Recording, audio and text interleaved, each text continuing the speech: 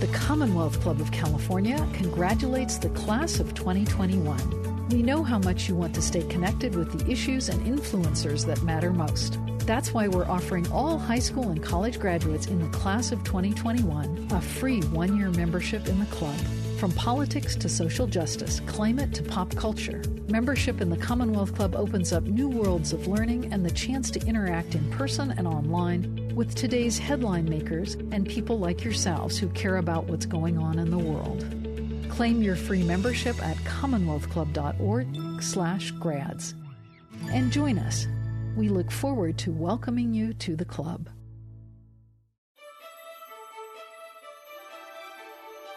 Thank you for joining us for another podcast from the Commonwealth Club. Good morning, everyone, and welcome to today's online program of the Commonwealth Club of California, Britney Spears and the Conservatorship Con. Today's program is hosted by Grownups, one of the member-led forums at the Commonwealth Club. A big thanks to the forum chair, Denise Michaud, for her work to make today's program happen. I'm Gloria Duffy, President and CEO of the Commonwealth Club, and your moderator for today. Today we'll be talking about a subject very much in the news, conservatorships, also known as guardianships in many states, in large part due to the current controversy over the conservatorship of the pop star Britney Spears. Conservatorships are a legal construction allowing others to take care of those who are not able to take care of themselves. They're obtained and managed through the court system with the intention of protecting vulnerable individuals' health and financial well-being. But a lot of things can happen during the conservatorship process, and practices are being brought to light now, both in California and across the nation, on the part of attorneys, conservators, guardians, fiduciaries, family members, courts, and other actors that point to much-needed reforms. In particular, attention has recently focused on practices where attorneys, fiduciaries, conservators, and courts may collaborate in a predatory manner to place individuals in conservatorships, to access their assets or for other self-serving reasons. Sometimes the conservatee or ward's health or well-being is damaged in the process, and deaths have even occurred. Sometimes conservatorships are necessary, where they are needed under current court practices, which lack effective judicial review of attorney fees. Attorneys may exploit the process to take as much as possible of the person's or family's assets. We have 4 outstanding panelists to talk about this situation today, who I am pleased to introduce.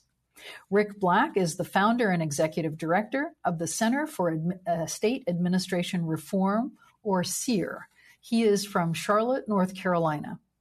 Thomas Coleman is an attorney, executive director, and founder of the Spectrum Institute, which advocates for those with disabilities, and he's from Palm Springs, California. Lisa MacCarley is an attorney from Los Angeles and the founder of Betty's Hope. Leanne Simmons is a human rights advocate, entertainment industry professional, and co-manager of Free Britney LA.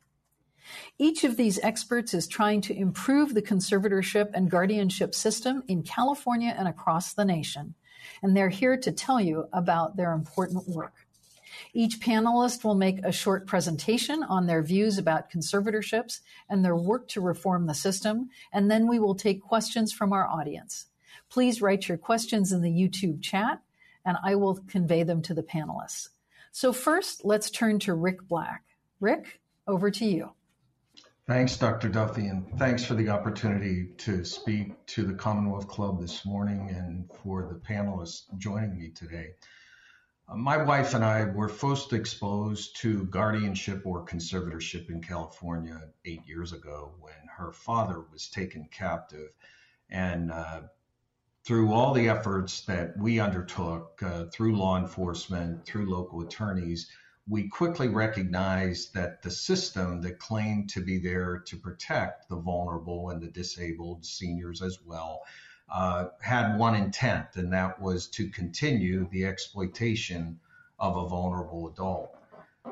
Since that time, we have investigated over 4,000 cases since 2013.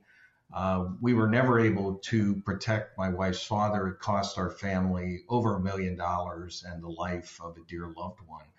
But what we've learned over the last 5 years is that our experience was not unique. In fact, it was not isolated in any regard. Our advocacy in the state of Nevada yielded the criminal conviction of 10 professional guardians and attorneys who commonly used guardianship as a cover for criminal acts. And since founding CEAR in 2018, we've learned that there are hotspots, hotspot states, hotspot counties across the country where predatory attorneys routinely use guardianship and conservatorship as a weapon to exploit. CEAR advocates 7 days a week on behalf of anyone who comes through our website or through our hotline. We tell people what the legal community refuses in most cases to even admit. Fortunately, today we have two attorneys joining us, Thomas Coleman and Lisa MacCarley, who have made a career out of educating the public on what routinely happens within adult guardianship and conservatorship, a domain where predatory and sadly parasitic attorneys, those who want to create as many conservatorships and guardianships as possible, participate. And once they get the coveted court order to commence a guardianship or conservatorship, which is the only way anyone can be appointed into those roles is via a court order, they then have really complete authority to liquidate an estate for their own personal benefit. We've coined a phrase here at CEAR which describes better than 90% of the cases that we counsel. Isolate the victim, defame legitimate protectors, and liquidate the estate. Isolation of a vulnerable adult, whether it's by their own choice, living alone after a spouse has passed, or someone who's lived alone for their entire lives, creates an opportunity for the nefarious. Distance to loved ones, distance to legitimate protectors is an ally of an exploiter. And it's so very important that as our wealth grows and as we age, that we have documents in place that best protect us from interception of our estate. The two documents that we define as the most important documents that anyone can execute are the durable power of attorney with backup agents, a primary and a secondary, as well as the healthcare advance directive, again, with a primary and secondary agent. Have those documents notarized and give them to your legitimate protectors who you trust implicitly will come to your aid in time of need, and who understand, sadly, that the system that creates conservatorships in California is too often committed on furthering exploitation versus truly protecting the vulnerable. You might ask why. In California, it's estimated that $200 billion a year transfers generationally in the state. That is those who are elderly, who have their documents in place and intend to transfer their assets to heirs, whether it's a nonprofit or family or other recipients. The legal community understands how easy it is to intercept those funds through trust fraud, conservatorship fraud, and other probate fraud activities. Within the conservatorship industry, we don't know how many wards are in California. And to be a ward subject of a conservatorship, that affects anyone 18 or over.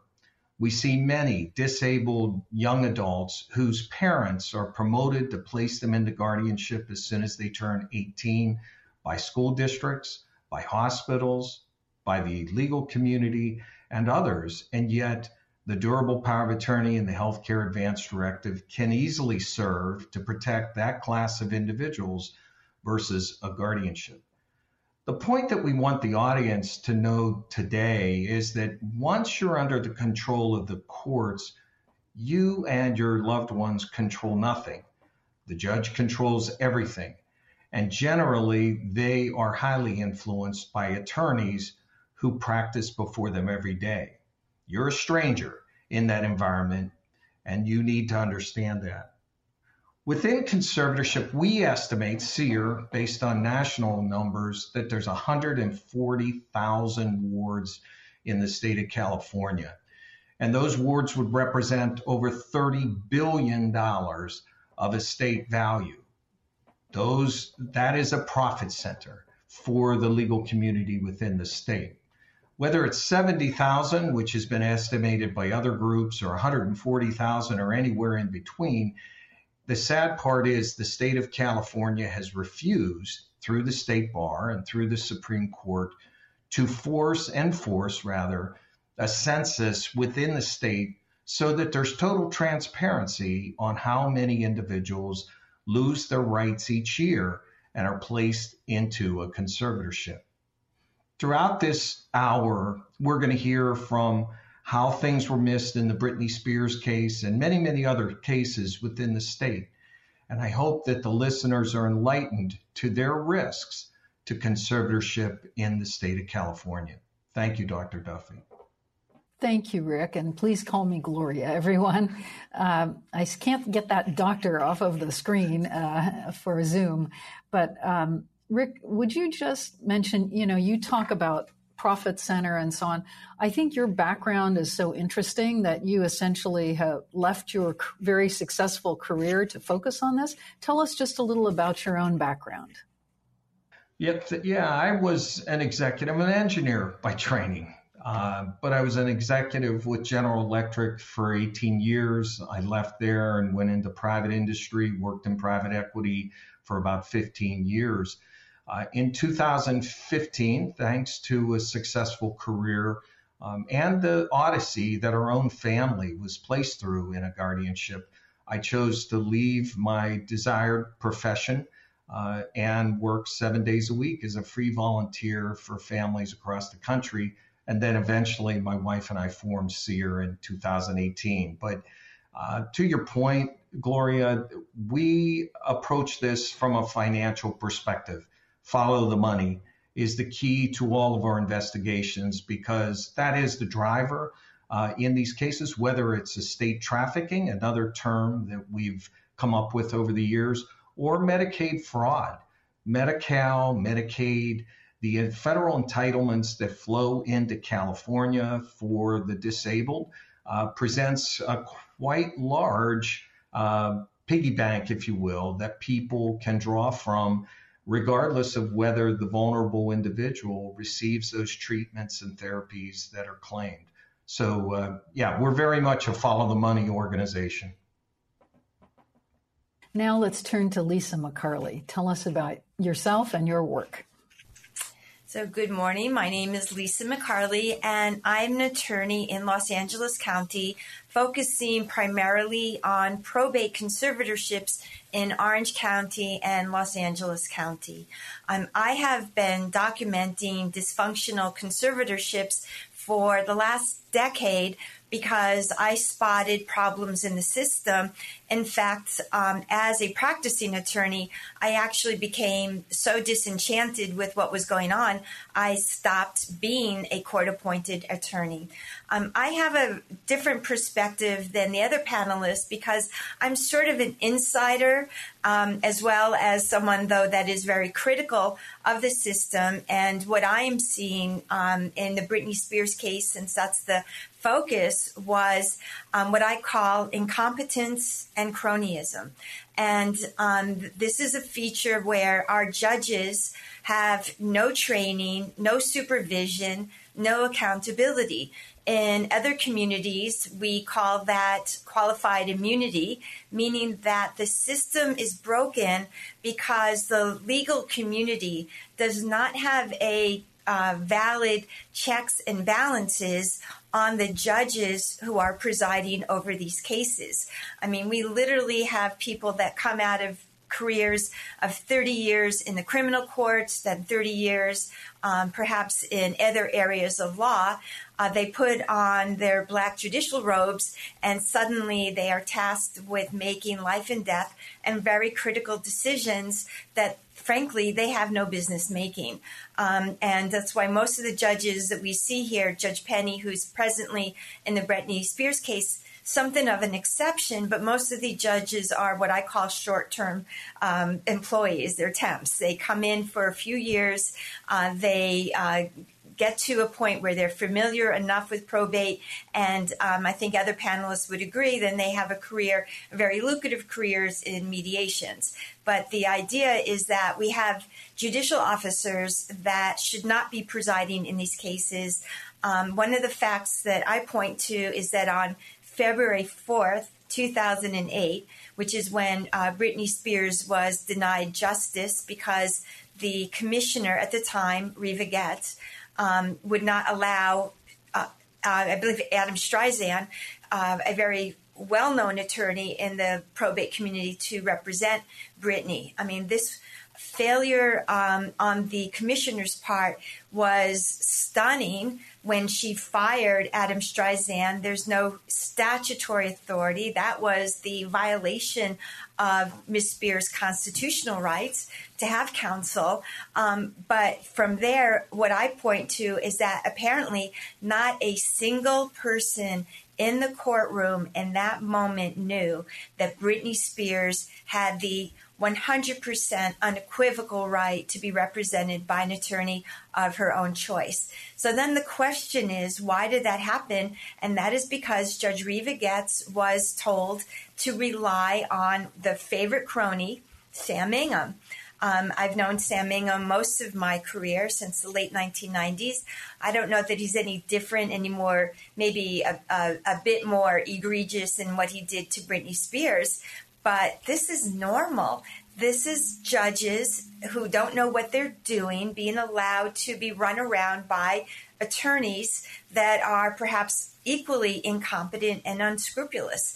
But the judges are being told by the Judicial Council of California to rely on reports and statements made by these attorneys. So the attorneys are running the show, and nobody is looking at what the law actually is in the state of California. So these injustices, although now we look at it and we can't even believe what happened to Britney Spears, this is what is happening to seniors and other adults facing or in conservatorships every day. So my charity that I started because of cases like Britney Spears' Betty's Hope is an attempt to get our legislators as well as our county supervisors to acknowledge that judges and lawyers are a terrible mix.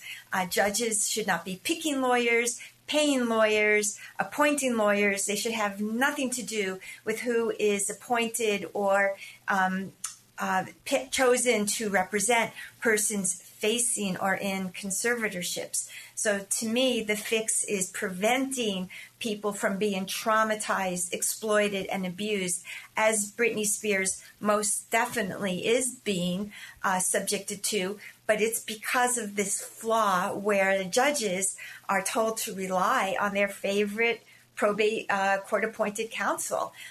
It's despicable. It is absolutely something that all of us we need to contact our state legislators and tell them that they need to change this system. It is a systemic flaw. Anytime you see judges and lawyers participating in MCLE credits together, this is bad news. That's part of what I believe to be the grave injustice that was visited upon Britney Spears in particular. Thank you so much, Lisa. Now, Tom Coleman, let's turn to you. You're an attorney. You've been investigating the role of attorneys in particular in probate cases. So tell us about yourself, your organization, and what you're doing. Okay, very good. Thank you.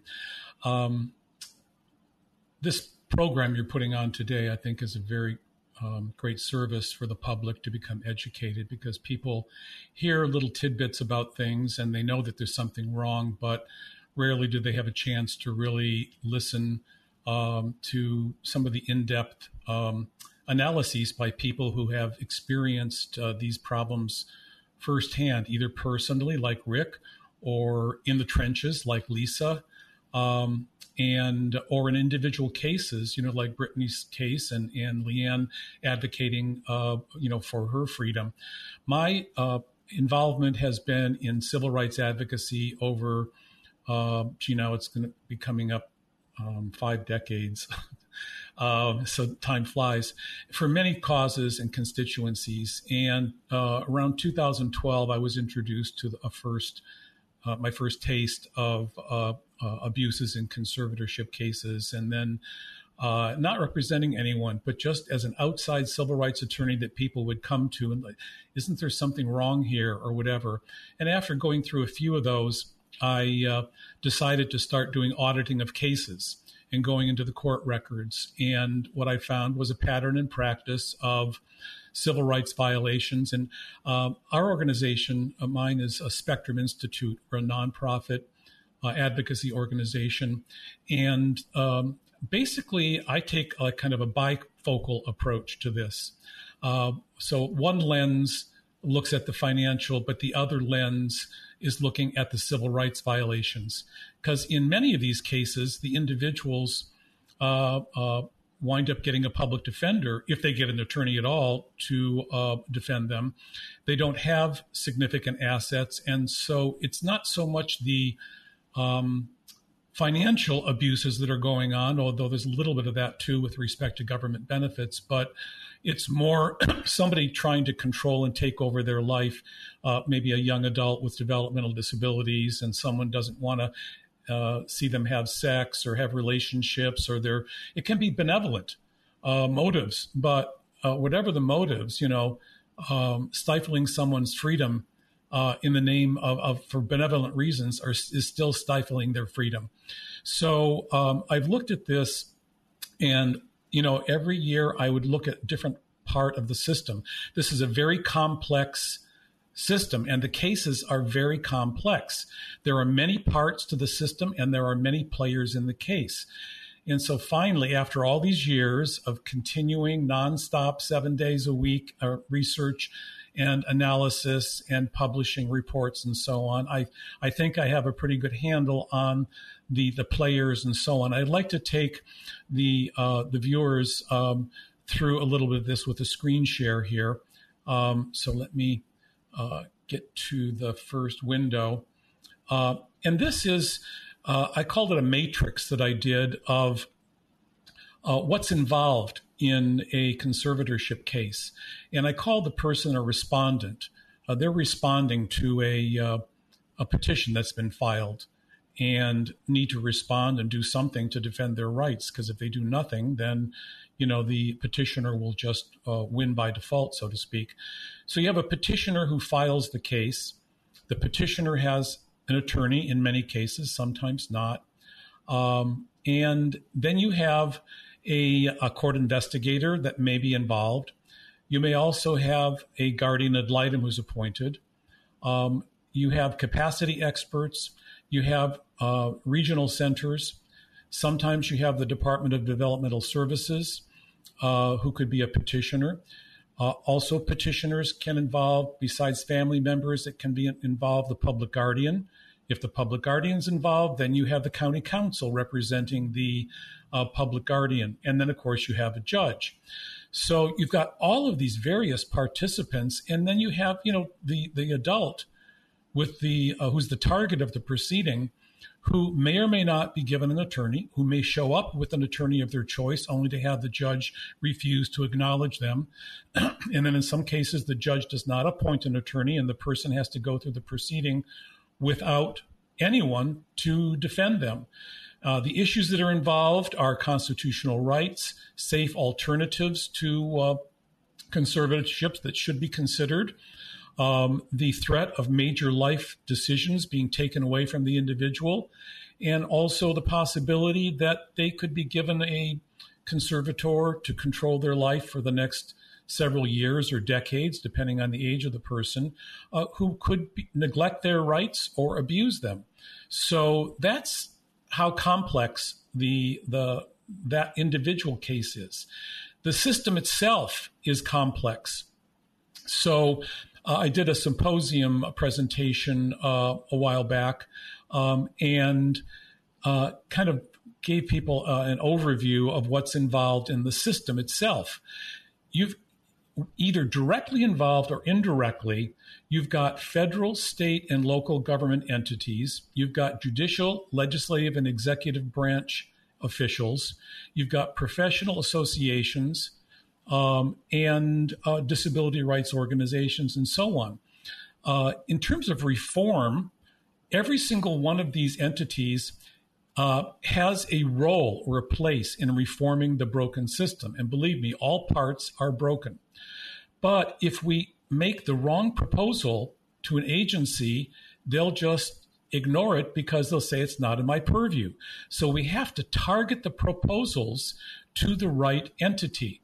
Now, the entities, and I'm not going to go in detail on this, but there are details, and I'd be happy to share it with anyone later if you go to spectruminstitute.org and contact me. But you've got the Supreme Court, the Judicial Council, the Court of Appeal, the Superior Court, the Legislature, the State Bar, the Department of Developmental Services for people with developmental disabilities. The Department of Fair Employment and Housing is there should be there to protect people's civil rights if any of these participants violate their civil rights. Disability Rights California is funded $10 million or more per year and should be there to help people, but hasn't been lifting a finger to do so. The county governments have a significant role. The supervisors choose which entity is going to provide legal defense for indigents. The county council's involved, and other entities at the county level, like the public guardian. The U.S. government could be involved, more involved than it has been if it chose to, but so far has just been nibbling around the edges. The legal profession could really be spearheading reform, but isn't doing anything really. Other professions, medicine, psychology, and social work are all involved. So you see there's this, complex system, and reform is a complex, multifaceted approach. I believe that the key to reform is through the attorneys who should be advocating for these individuals. That first of all, you've got to get the judges out of appointing attorneys. The judges should just be sitting there, and whoever appears before them, they should have to deal with that person, and they shouldn't have direct or indirect control over who gets appointed to an individual case. They shouldn't be paying the attorneys, and they shouldn't be training or coaching the attorneys. That should be for somebody else. The attorney should have performance standards. Just like a doctor that's performing surgery doesn't just do what he or she feels or wants to. There are standards that guide them through the process. And there are consequences, legal and otherwise, if you fail to perform according to standards. These attorneys have no performance standards. The trainings are terrible. I just wrote a commentary last week about a recent training program that was it omitted the important things that the attorneys needed to know, and it gave them misinformation on others. We sent a request to the California Supreme Court. There are about 10 organizations asking them to convene a work group on conservatorship right to counsel standards. That it's the Supreme Court is in charge of the state bar. The state bar reports to the Supreme Court. The Supreme Court therefore promulgates the rules of professional conduct. It also, therefore, is in charge of the discipline and system and the complaint system for attorneys. Therefore, the buck stops with the Supreme Court. So we want the court to finally acknowledge its responsibility for allowing this mess to occur, because the mess is mostly because the attorneys are basically trying to please the judges and to keep their income stream going. And they're not trying to please their client or protect their rights. So this is pending recently. Finally, the Spectrum Institute has a funding and fees review project And this is where, Gloria, thank you for agreeing to participate as an advisor, since you've had some of your own experience in this area with conservatorships. And we're taking, again, a look at legal services as the key to reform. And for the last year, we've been looking at public funding of legal services, indigent legal defense services. Every county provides legal services for people without assets who have an attorney appointed. It could be a public defender department. In some counties, it could be a contract public defender, a law firm under contract with the county supervisors, or it could be the court-appointed attorney system like Los Angeles, which is the worst of all. So we're going to be releasing our report on the public funding of legal services in about a week, September 7th. And stay tuned. Go to our website, spectruminstitute.org, and you'll be able to review it. And basically what we found in a nutshell is a system in disarray that's fragmented, that is providing deficient services and needs major reform. And so we are targeting our recommendations to the various entities that would have authority to make sure that people who don't have assets but whose civil rights are at risk in these proceedings receive proper legal representation. The second part of it has to do with the fee gouging, the fee-for-all, the abusive fee system, if you want to call it a system, but it's ad hoc where individual judges can do whatever they want without guidance, without accountability, without appeals generally, by paying in cases where the people do have assets. Their assets might just be their home. Maybe they have, $300,000 in assets in the home. Well, believe me, that's going to be eaten up in attorney's fees, in a wink. It's going to and so the judges are making the individuals pay not only for their court-appointed attorney, who may be actually advocating against them, and the individual, the senior, is having to pay the attorney to advocate against the senior, which is another abysmal situation. But they also are being forced to pay for the attorneys for the petitioners, sometimes the objectors, and also the attorneys for the temporary conservators, the attorneys for the permanent conservators.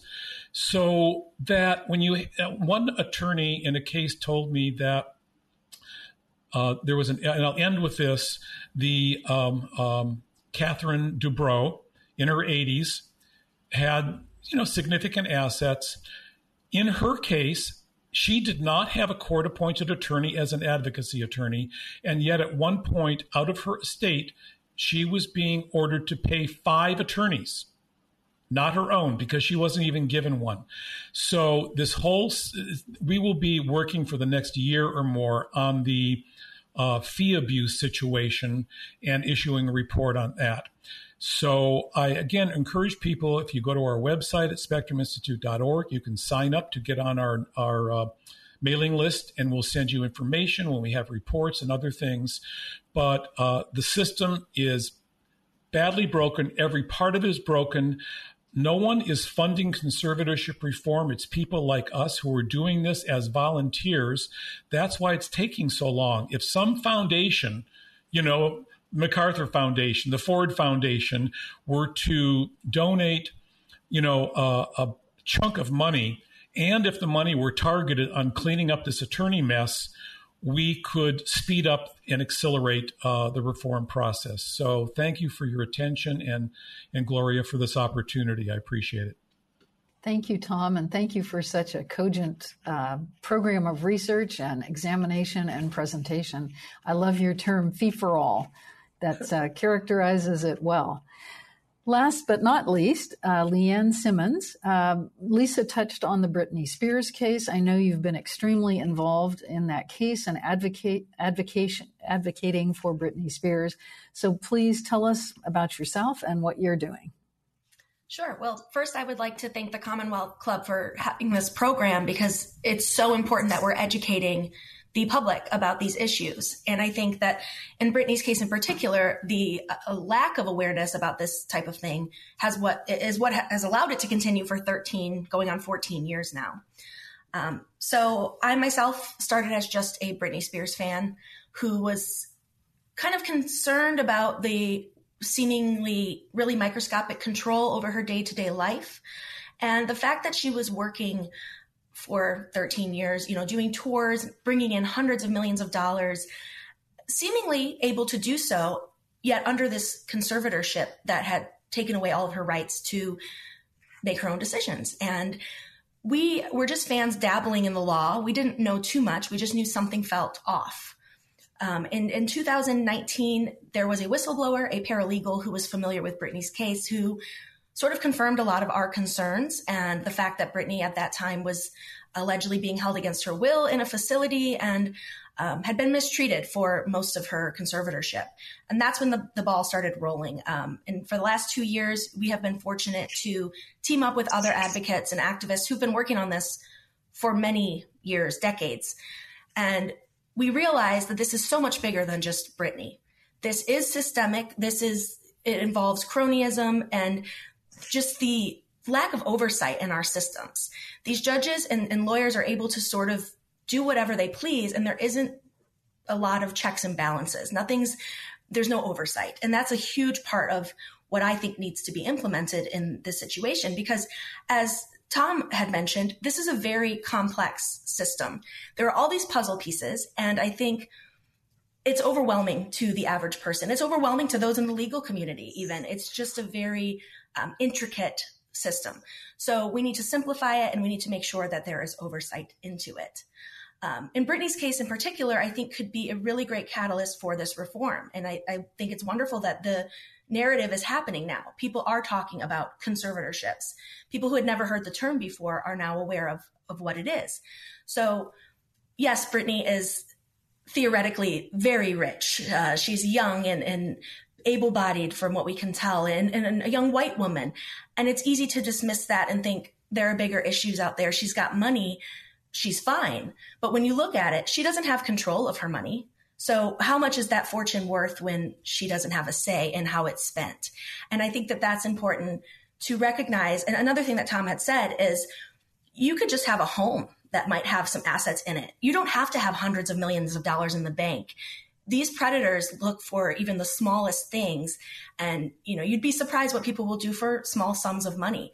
So it's important as a fan with a mom, aging grandparents, friends, myself, this is a threat to all of us. This system is set up to take control over anyone, and oftentimes over kind of false accusations of disability or ineptitude that aren't even true. So we should be very aware of this, and we should fight as we're moving forward, because the baby boomers are aging up and we're all getting older. And this is a predatory system that tends to go after those who are elderly and also those who are disabled. So I am very honored to be a part of the Free Britney movement, which has kind of evolved into this kind of passion for the rights of conservatees and reforming this system, because it is so much bigger than just Britney, who, we want her to be able to go have children or go to Starbucks or, be able to institute her constitutional rights, of course. But beyond that, it is,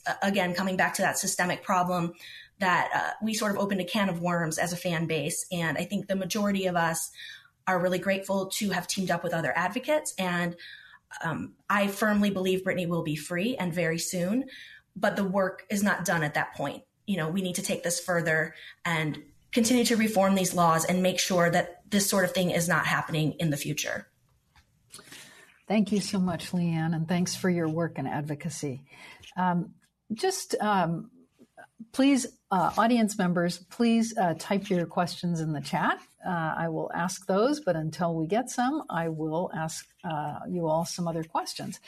The Britney Spears case has upscaled visibility of this issue. It's not typical of all cases, obviously, but just let's talk about that case for a second, since it is so visible right now. What would an appropriate situation look like for Britney Spears? What would be a humane, appropriate, supportive situation for her?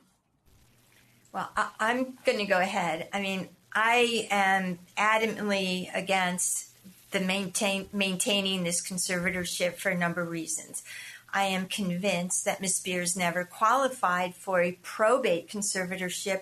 A probate conservatorship is only appropriate when someone is truly unable to make decisions and take care of their own needs and very basic food, clothing, and shelter. It does not require someone to be sophisticated as a business manager. It doesn't actually require them to be shrewd or business savvy whatsoever. What happened to Britney Spears, let's be very clear, was a violation of her constitutional rights. Ms. Spears, at this point, should be free of the conservatorship. She should have people that she has vetted and appointed to help her with her medical decision-making as well as her financial decision-making. And as Rick properly pointed out, there's no reason that I can see why this could not be managed with a durable power of attorney, healthcare directive, and other estate planning documents. She has a living trust. Her assets should be in a living trust. She should have competent fiduciaries around her. She does not need a probate conservatorship, never has. I'm appalled at what's going on. I'm appalled that the judges have allowed this to be maintained, especially in light of her statements on June 23rd. So right now, in my viewpoint as an attorney, I've done this for over 25 years. Ms. Spears should be free of this conservatorship. She does not need the protection of the court. In fact, I would argue that she needs to be protected from the Los Angeles County Probate Court. Anyone else? No, I agree with you on that. I think that she's been abused in the conservatorship. What would the problem be to terminate the case, see what happens, and if a new situation arose where there needed to be some intervention, then you could always take a fresh look at it, but give her a chance. Yeah, I look at the numbers. We estimate, looking at what has been submitted to the court, that the attorneys have been paid over $20 million from her estate since this conservatorship, was begun in 2008. At any one time, and I've counted them in the past, there were at least a dozen attorneys who were feeding off of her estate.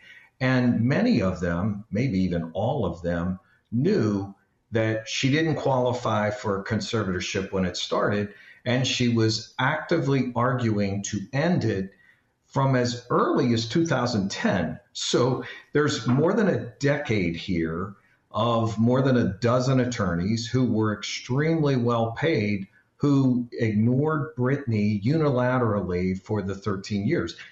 The point that I also want to make is Britney is unique in that she's young, vibrant, quite lucid. In our government, you're allowed to make mistakes. We're all given free will, and making mistakes is part of growing up. It's part of being human. Yet, in this case, those couple of issues at a time which was very, very high stress for Britney Spears back in 2008, 2 young children going through a divorce, husband isolating the children from her, and paparazzi all over her, we're going to use that moment in time to judge this woman for 13 years.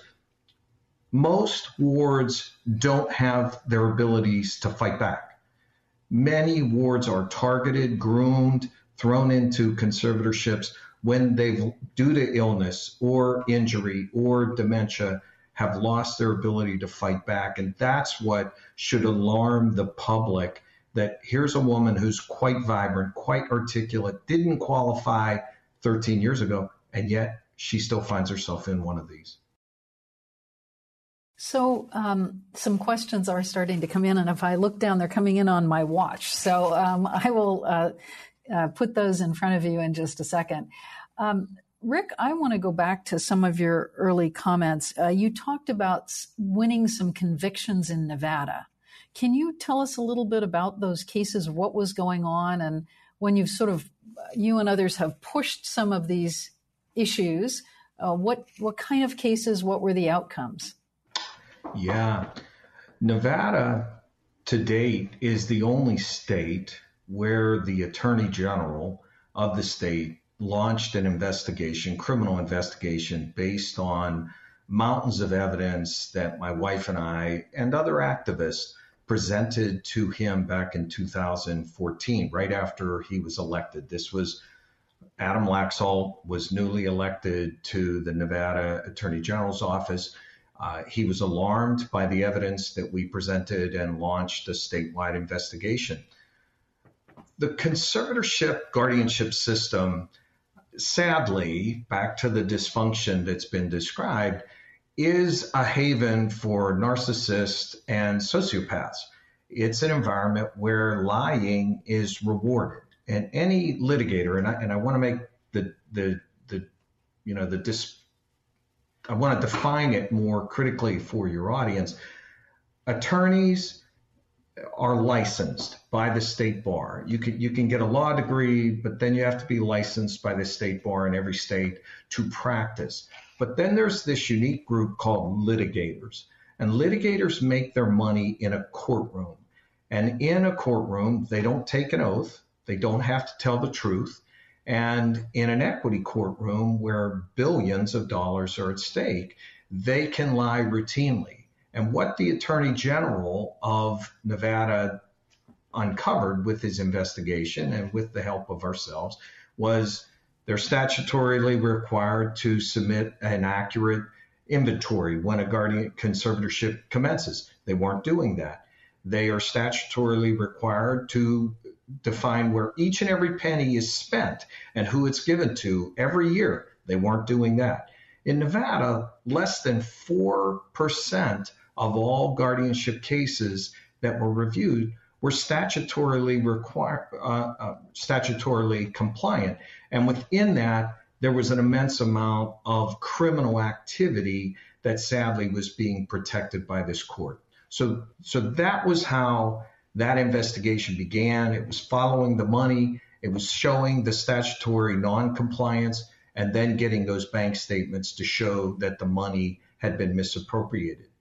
There's only 2 other states that have taken action on this, and they were actually done by the federal government, which is also extremely alarming. California has never undertaken a criminal investigation at the county or state level or federal level. In New Mexico, the FBI came in because 6 professional conservators had ripped off over 1,000 people, and those 6 executives were sent to prison in 2020 and 21. But again, it took the FBI, it took the Department of Justice to combat this from a criminal perspective. And the only other state where we're seeing a prosecution underway is the Eastern District of Pennsylvania, Philadelphia, where it's a recognized hotspot for estate trafficking within the professional guardianship environment. We do have a woman there, actually 5 conspirators, no attorneys involved, but the DOJ has 850 some counts on her, and she's currently going through criminal prosecution. The federal government is starting to understand the dysfunction of the system and the ability for predatory attorneys to use it to violate civil rights of the individuals as well as to conduct criminal activity. But we've got 3,500 counties in the U.S. and a lot of law enforcement that continues to ignore these crimes. So some questions coming in from our online audience.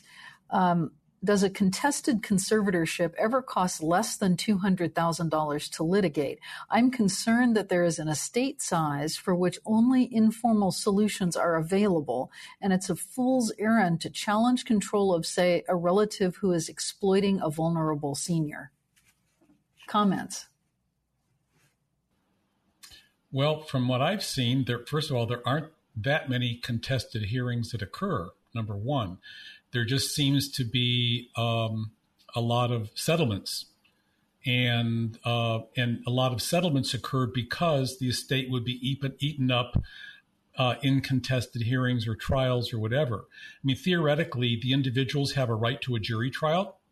And I examined the records, the data from LA County, and over a period of 12 years, where 24,000 probate conservatorship cases were processed, there were 2 jury trials.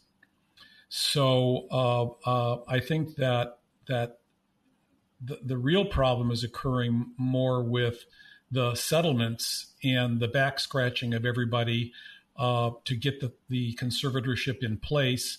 And, then afterwards, there can still be other objections and things that eat up the estate. But I think the real problem is just the collusion more so than the contesting. Yeah, I agree with Tom's comment on the collusion because we see it across the board. And we use the term parasitic as well as predatory attorneys because the parasitic attorneys just go along for the ride. They really have no interest in fighting for the rights of the innocent party or the family desperately trying to free a loved one from a fraudulent conservatorship. But I put a little different swing on it than Tom did, although everything Tom said is accurate. It's almost impossible for the average family to free a loved one from a contested conservatorship. Number one, the entire estate is taken over with the signing of the first order, which is usually done as a, quote, emergency, even though it's not. But at that point, the attorneys and the court control the estate. So now you're trying to protect a loved one with, let's say you're a single daughter, which women are highly targeted in this environment. You've got your own little retirement that you're working on. You're 55, 60 years old. Your mother, who's 80, 85, 90, who's lost her complete estate. And now you've got to pony up $50,000. And that's the minimum number to get an attorney to take your case and fight zealously on your behalf. The issue that we see nationwide is most attorneys won't take these cases because they know suing a fellow attorney or challenging a judge who is running a guardianship conservatorship mill is not good for job security. We have many attorneys across the country who've been disbarred because a judge got angry that they were being challenged in what was clearly a trust fraud or conservatorship fraud arrangement. And they knew that the bar would challenge discipline, potentially disbar the opposing attorney.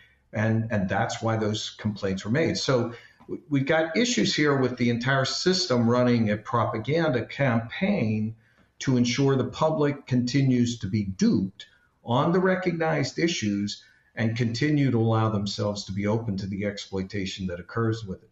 Your questioner's right on.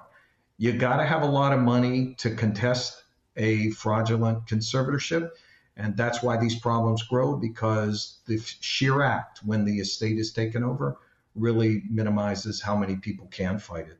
Gloria, I'd like to give a shout out to just a second here to the folks in Nevada because of the reform that was done there. The Legal Aid Center of Southern Nevada, they are funded without taxpayer money. They represent all people who don't have their own attorney, who are targeted by the guardianships there.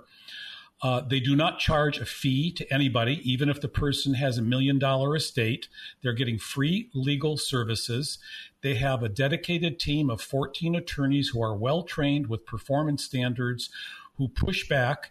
And unlike California, that has almost no petitions that are dismissed, last year they got 25% of the petitions dismissed in favor of less restrictive alternatives, or nothing was needed at all. And 25% of their caseload last year were terminations.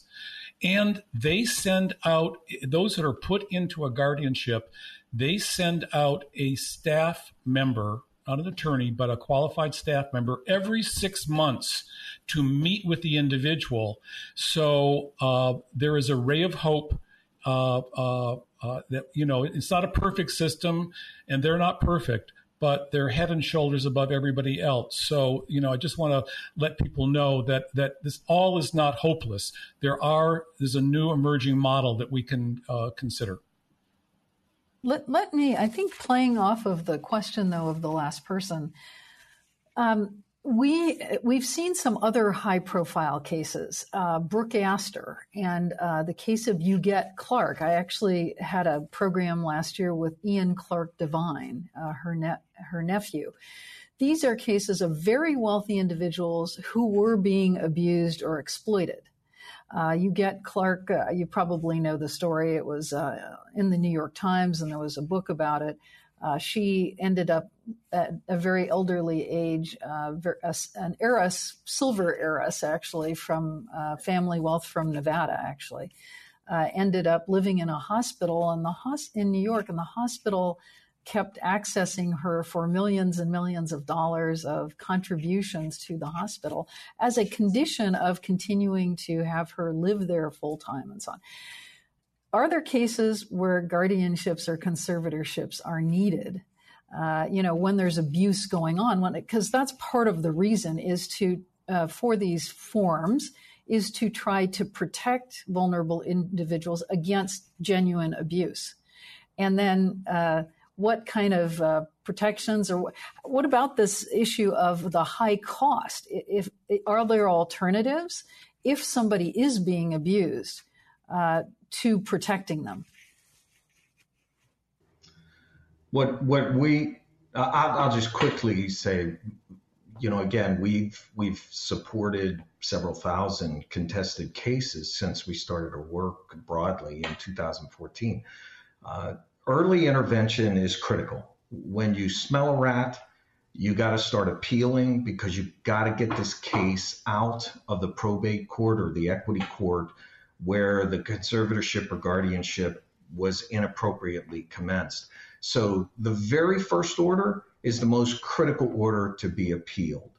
Secondly, you've got to take action, because usually the fraud or breach of fiduciary duty is rather easy to define in certainly a trust case, but where you've got joint account holders, legitimate protectors that were a part of that person's life for the transition from being fully lucid to being vulnerable.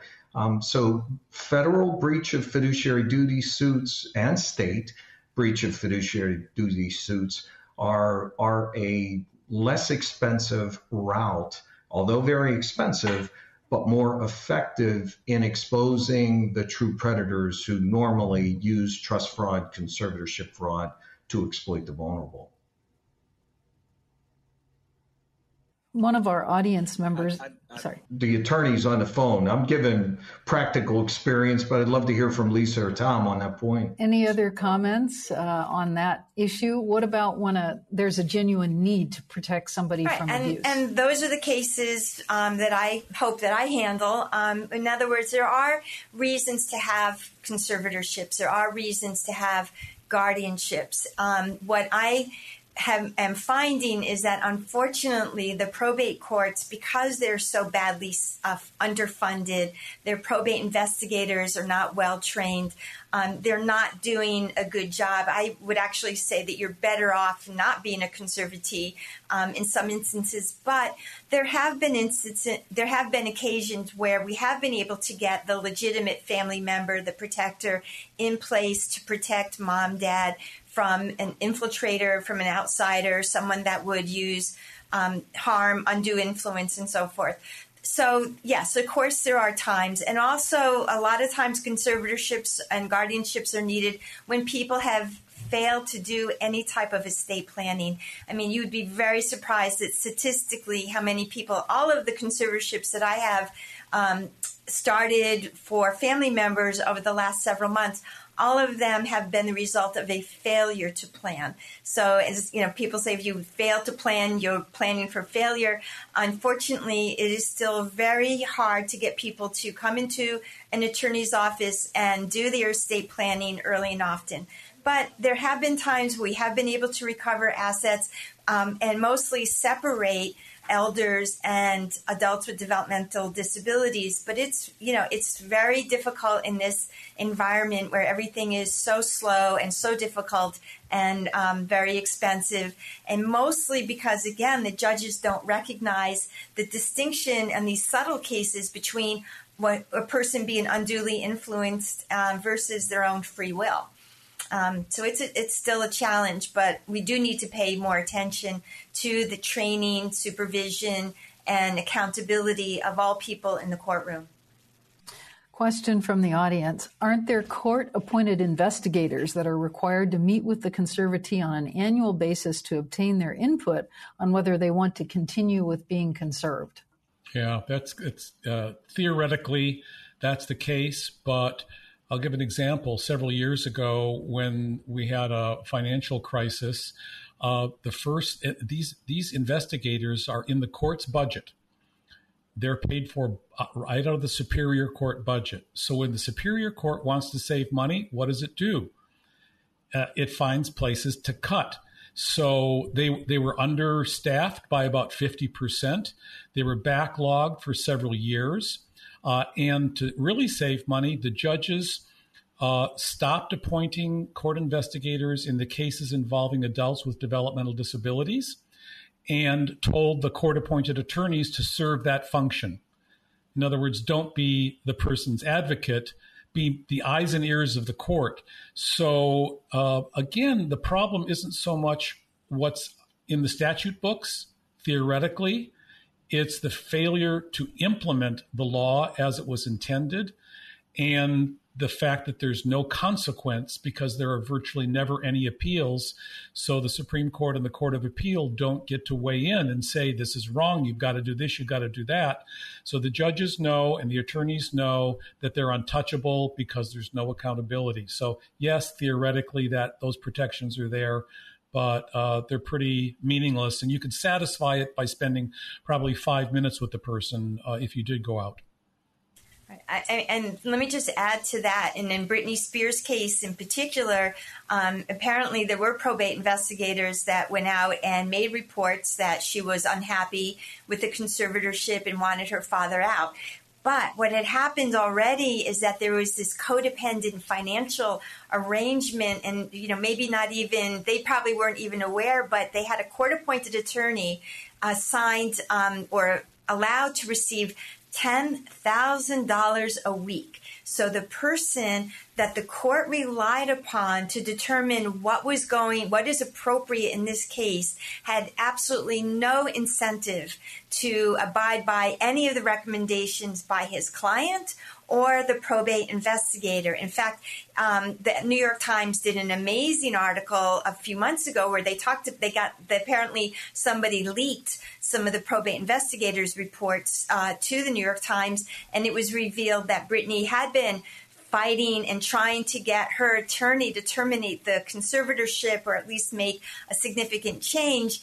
And that attorney was incentivized to ignore her because he was receiving $10,000 a week.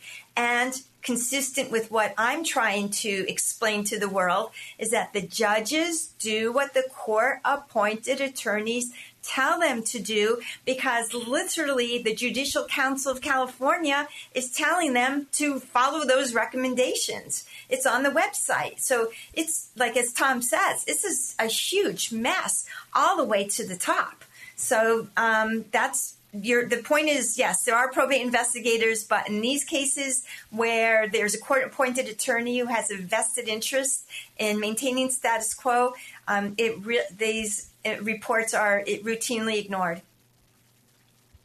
So I feel like we've just scratched the surface, and yet we're really at the end of our hour. I just heard the clock on the ferry building here on the Embarcadero in San Francisco chime 10:30. I'd like to do a very quick lightning round, and I'd like to ask each of you if there's one thing you could do that you should think should happen, one practical thing to change and improve this conservatorship system, what would it be?